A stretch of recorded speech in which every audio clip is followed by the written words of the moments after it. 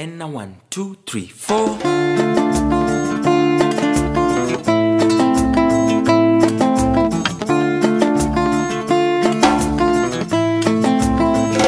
Nimetembea kwingi kajionea mengi ya kushangaza.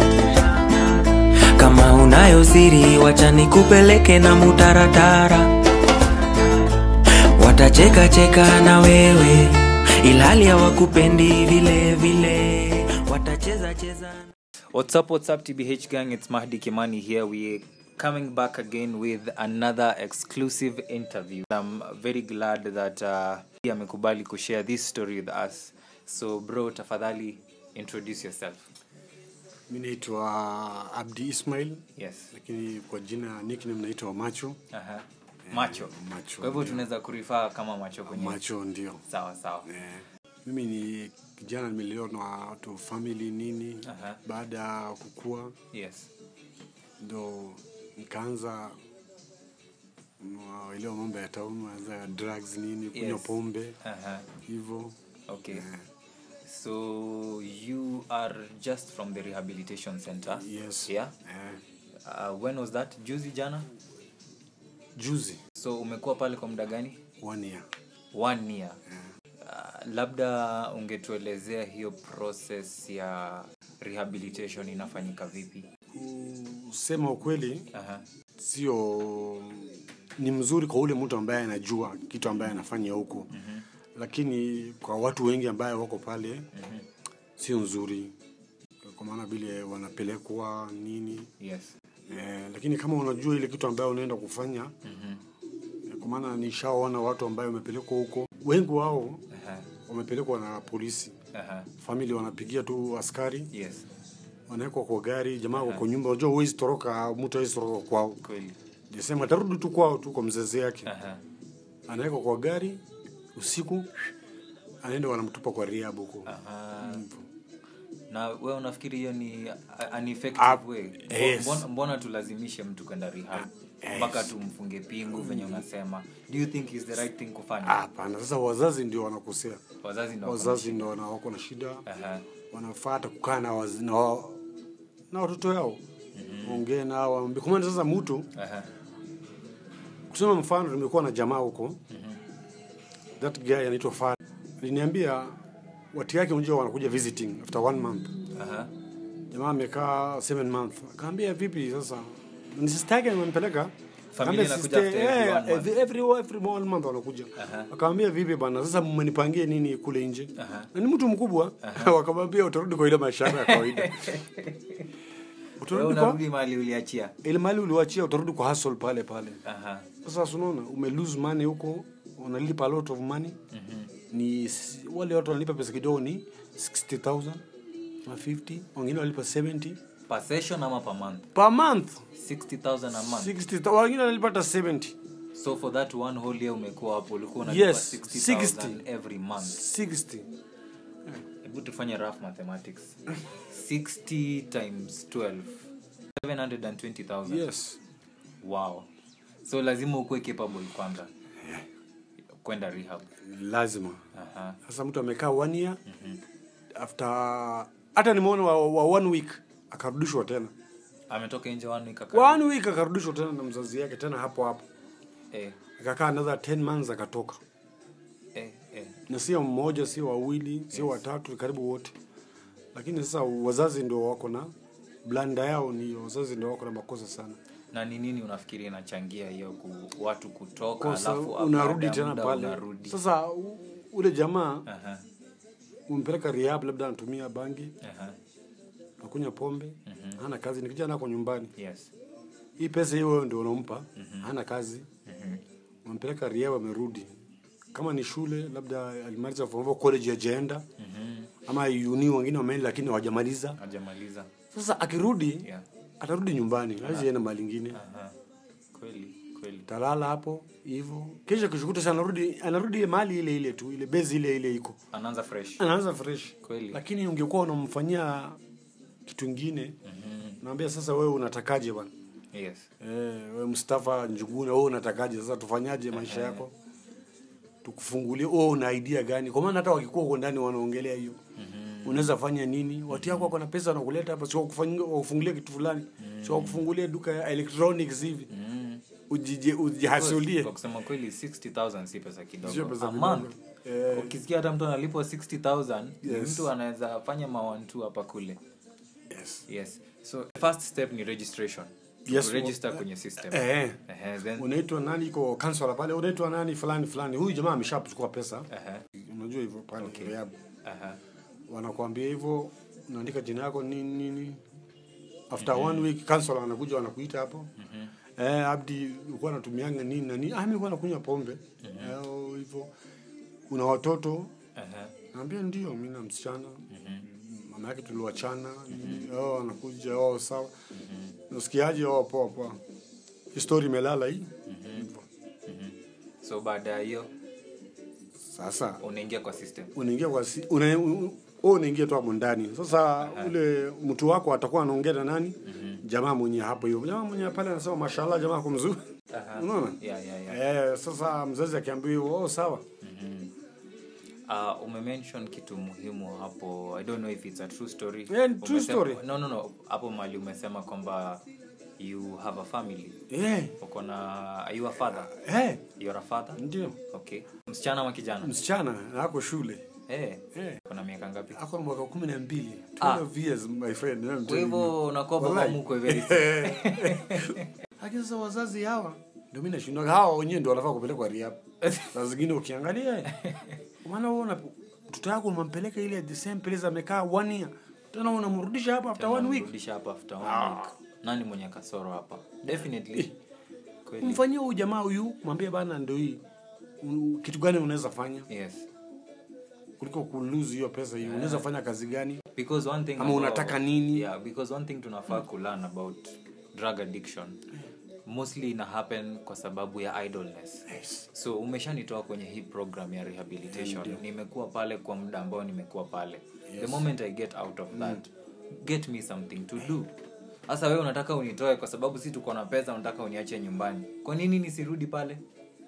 Definitely I'll go back kwa kutumia drugs. So it's a very important point to make. Ile shopping wanafanywa after 1 month. Unajua kila mtu anaandika shopping yake.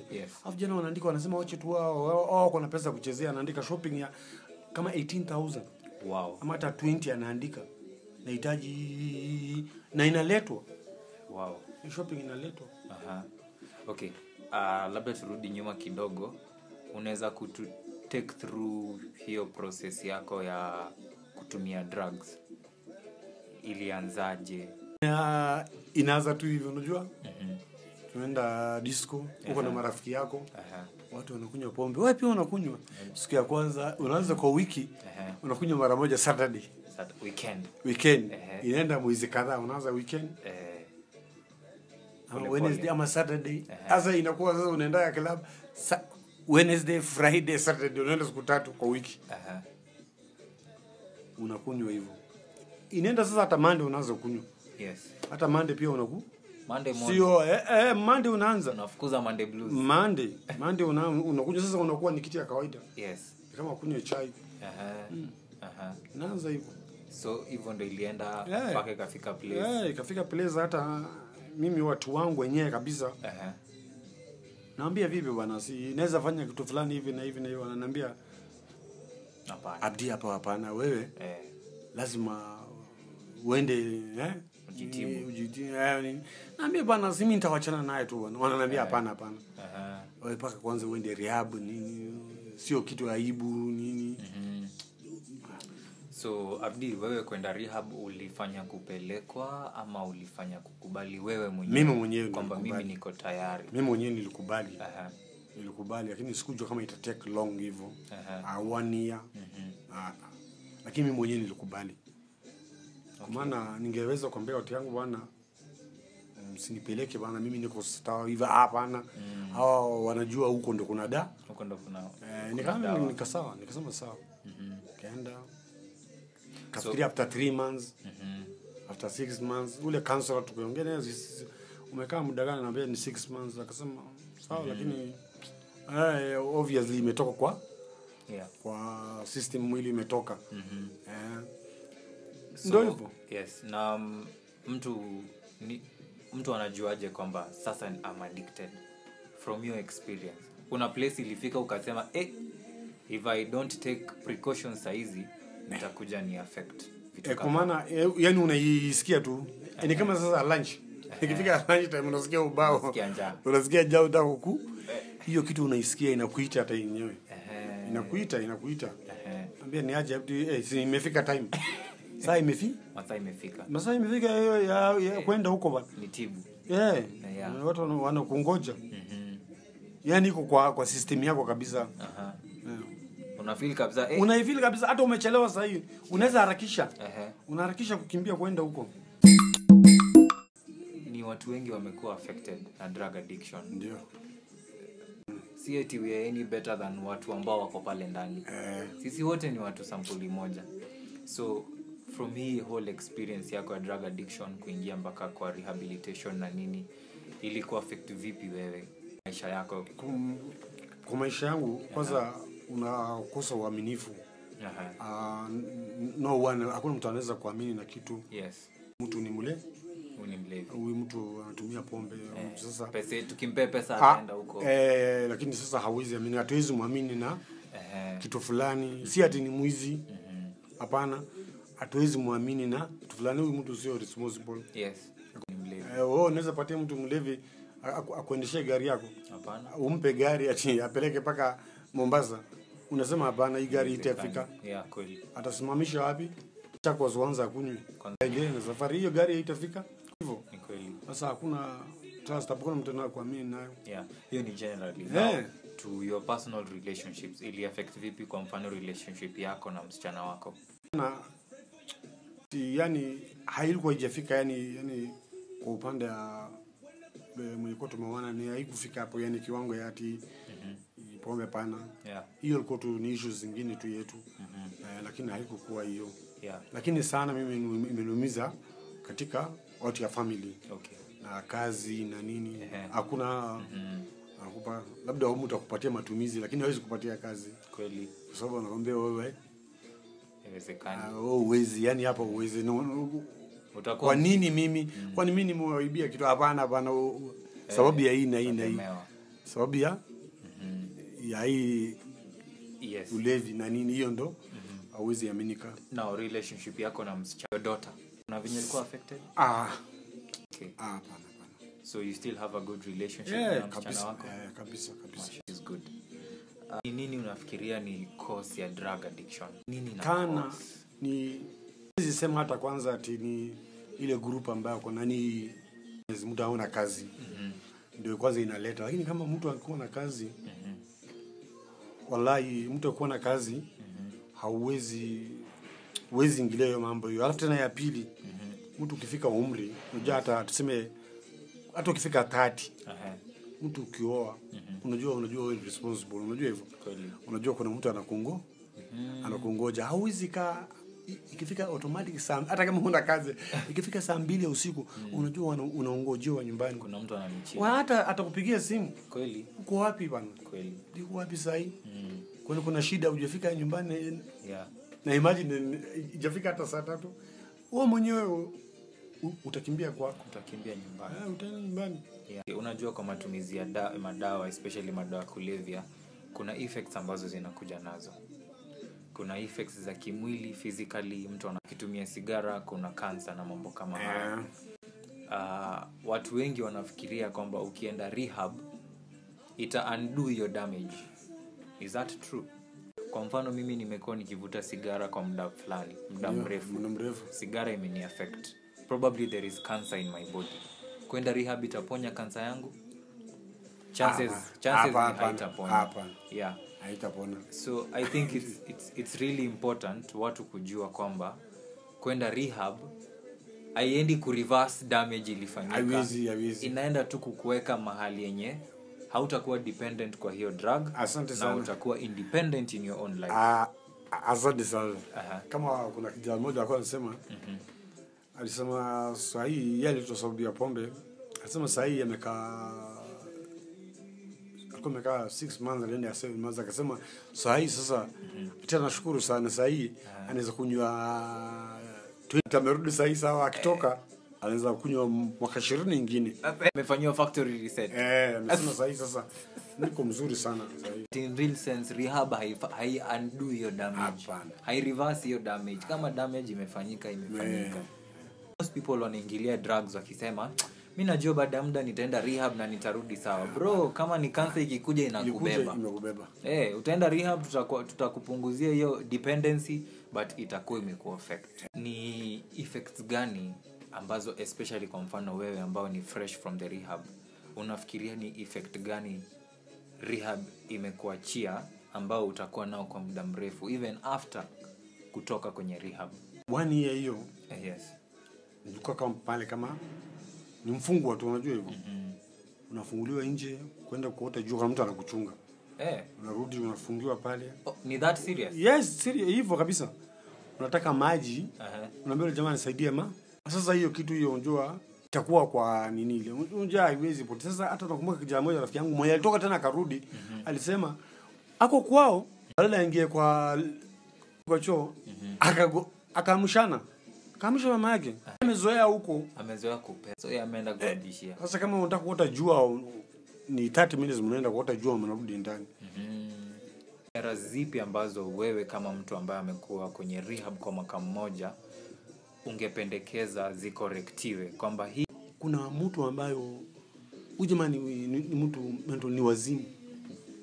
Wanampeleka rehab. Mtu wazimu na rehab inaambatana kweli? Hapana. Haipatani. Mtu wazimu anapelekwa wapi? Madhari. Pelekwa Madhari. Iko. Kulikuwa na wenda wazimu. Wenda wazimu wako ambaye ni wazimu kabisa. Chizi kabisa, totally chizi. Wao unataka kumfanya akuwe mtu mzuri. But is it safe kusema kwamba at the end of it all kuna light at the end of the tunnel? Do you feel like you're a better person right now compared? Sababu gani? Mimi nilikuwa najijua. Okay. Mimi mwenyewe. Kwa maana nilikuwa hata before mimi nilikuwa najua. Jamaa yangu anataka kunipeleka rehab.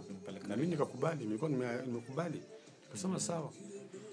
Sasa mimi nilikuwa najua ile kitu yenye mimi nataka ninajua. Nataka kurekebika na nini mimi mwenyewe. Unaona? Yes. Lakini kama utaki kama sasa mtu amekaa 1 year na after 1 week anarudishwa, unaona? Kweli. Maybe kuna mikakati ambayo umeweka saizi ama ukiwa ndani ulikuwa una plan kwamba nikitoka nje nitafanya ABCD. Yes. Nisirudi kwa ile life ambayo nilikuwa before. Ndio. Kabisa. Katika mazipi. Nimeweka nisema kana kabisa siwezi rudia ile vile nilikuwa. Kweli. Ni mtu tofauti. So you have your own plans to start a business and to start a family. Yes. Ku build relationship yako na kabisa, familia. Na family na nini kabisa. Yes. But you're doing a great job. Naona venye una interact na watu na you're such a great person by the way. Asante. Yeah. Asante.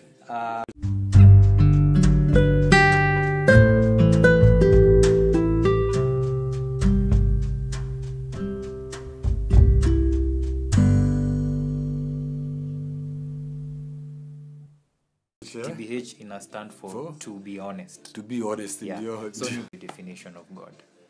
Huyu ndio Mungu ndio alikuwa karibu wangu. Ni kweli. Maana kila saa na swali, mimi ni Muislamu. Yes. Na swali. Na muomba Mwenyezi Mungu. Okay. Tunajua hivyo. Yes. I think is the secret to a happy life from your experience because wewe ni mzazi. A happy life. Sio lazima ati tu mingi. Maisha kama unajitosheleza. Tosheleza familia yako wewe na mtoto wako na wakiweka chakula juu ya meza. Yes. Wewe ni sawa na ule billionaire. Mko tu. Abdi, what is your personal prayer? Kuna naomba Mungu anisamehe madhambi zangu. Okay. Kuzungumza na kijana ambaye ana sana ukiona vijana wengi ambao wanatumia drugs. Sio kijana mwenelala kwa street. Hapana. Wako na makwao. Kweli. Wako na makwao na wako na watu yao. Na ninajua 99% hawajatupa na watu yao. Ni hao wenyewe ndio wanataka kujitupa. Sio watu yao wamewatupa.